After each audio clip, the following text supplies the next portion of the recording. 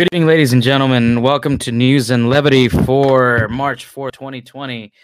Today, the breaking news is all about the elections, the Democratic primaries, if you will, but most importantly, the dropping out of Elizabeth Warren. And then I'm going to talk about a little bit of what the Congress is going to do, its action that it's stepping forward in helping alleviate the coronavirus. All right, and then we're going to end it today with some levity. Two good news stories. The first one is about how whale poo is helping climate change and how a mom trekked across Norway to raise almost $1 million for her daughter. All right, ladies and gentlemen. First up, Elizabeth Warren has dropped out of the Democratic primary. From CNN News, this article comes.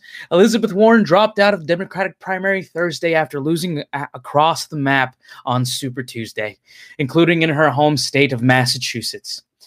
I want to start with the news, Warren said in a conference call with all of her staff that Politico listened in on. I want all of you to hear it first. I want you to hear it straight from me. Today, I'm suspending our campaign for president. A choked up Roger Liu, her campaign manager, followed Warren's remarks by saying, "Thank you for dreaming so fucking big. Thank you for fighting so fucking hard." A colorful spin on Warren's Dream Big, Fight Hard slogan. Warren's campaign had signaled as recently as Sunday that she would stay in the race all the way to the Democratic convention this summer. But her dismal performance this week, combined with Joe Biden's resurgence, led her to conclude that she no longer had a viable path forward. According to the person with her campaign, Warren is contemplating not endorsing in the 2020 race, endorsing Bernie Sanders, or even endorsing Joe Biden, behind whom the more moderate candidates have consolidated.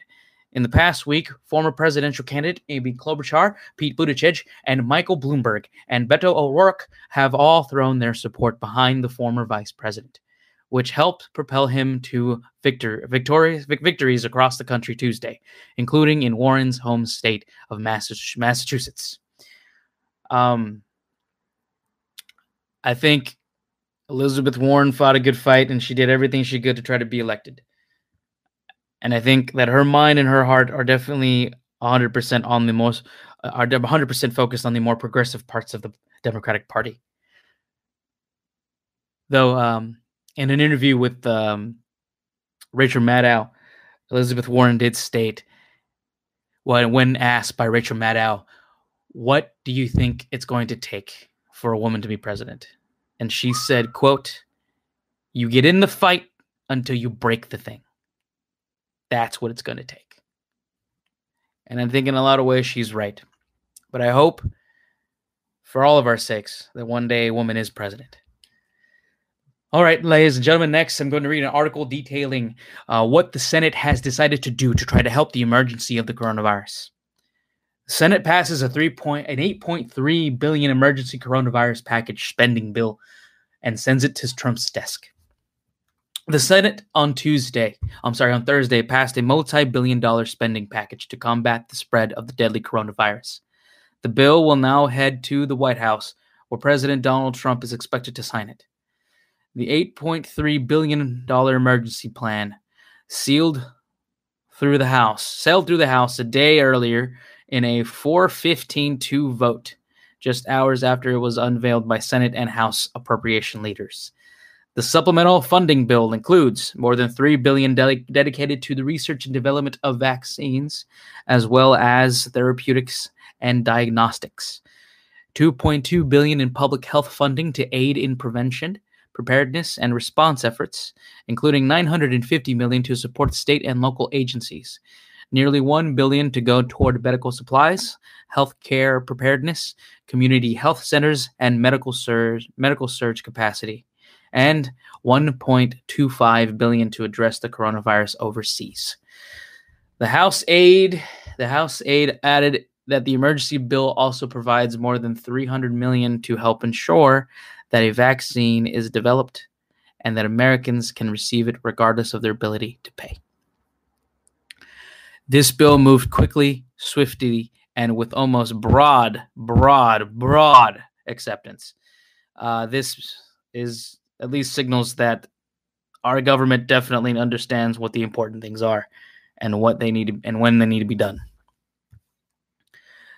So at the very least, we know that when a vaccine is made, every person in the United States can have one, regardless if they can pay. That's great. All right, ladies and gentlemen, we're going to end with a couple of good news stories in the world. From the goodnewsstoriesnetwork.com, whales represent one of the greatest allies in the fight against climate change, even more than trees. And ladies and gentlemen, it's all about their poo. A new paper published by economist Dr. Ralph Chinemy highlights the influence that whales, especially great blue whales, and their poo have on climate change. It is all due to the predominance of whale fecal matter in the diets of the tiny ocean dwellers called phytoplankton. The microscopic marine algae floats at the center of several marine food webs, and they provide food for a host of sea creatures, including whales, while significantly also requiring whale excrement to feed on. They also require carbon monoxide to survive, just like trees. Whales, after deep-sea dives for krill and other food, return to the surface and release into the top ocean layers a fecal plum, rich in nitrogen and iron. These plums provide a key food source for phytoplankton, which feed on non-organic nutrients like sulfur. In this paper, Dr. Chimney, the economist at the International Monetary Fund, suggests that since phytoplankton populates expands, whether whales are a significant effort should be made to combat climate change by encouraging the growth and protection of the whale population. Ladies and gentlemen, whale poo is going to help us survive the climate change. Excuse me. Pardon me. All right, ladies and gentlemen, we will end today's with the last good news story. A mom raises $1 million for daughter's rare genetic disorder after skiing 125 miles across Norway. A DC mom who skied 125 miles across Norway to raise awareness for her daughter's rare genetic disorder returned to the comforts of home this week. Allison Reynolds, 46, raised about $1 million, more than twice her original goal, from businesses, friends, family, and other supporters to fund research for her daughter's illness called PKU, a metabolic condition afflicting her 17-year-old daughter. She started her ski adventure on February 21st and returned home to Northwest Washington on Monday.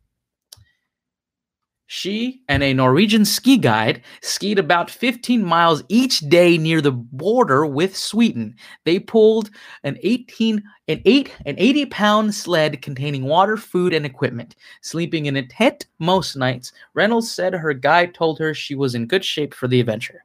Reynolds' daughter has had PKU since birth. A person with this condition has damaged enzymes that break down an amino acid, which is found in protein and in many other foods. It requires intensive focus, and staying warm was the biggest challenge, Reynolds says. Sometimes you were just kicking your legs together to stay warm. Wow. Well, that's the power of motherhood. You'll do anything for your daughter or your child. Well, ladies and gentlemen, I hope you have a good rest of your day. Sorry for it being so late. We will see you tomorrow, probably. I might not do one of these tomorrow. It just depends on how things kind of pan out. Anyway, have a good day, everyone. Thank you.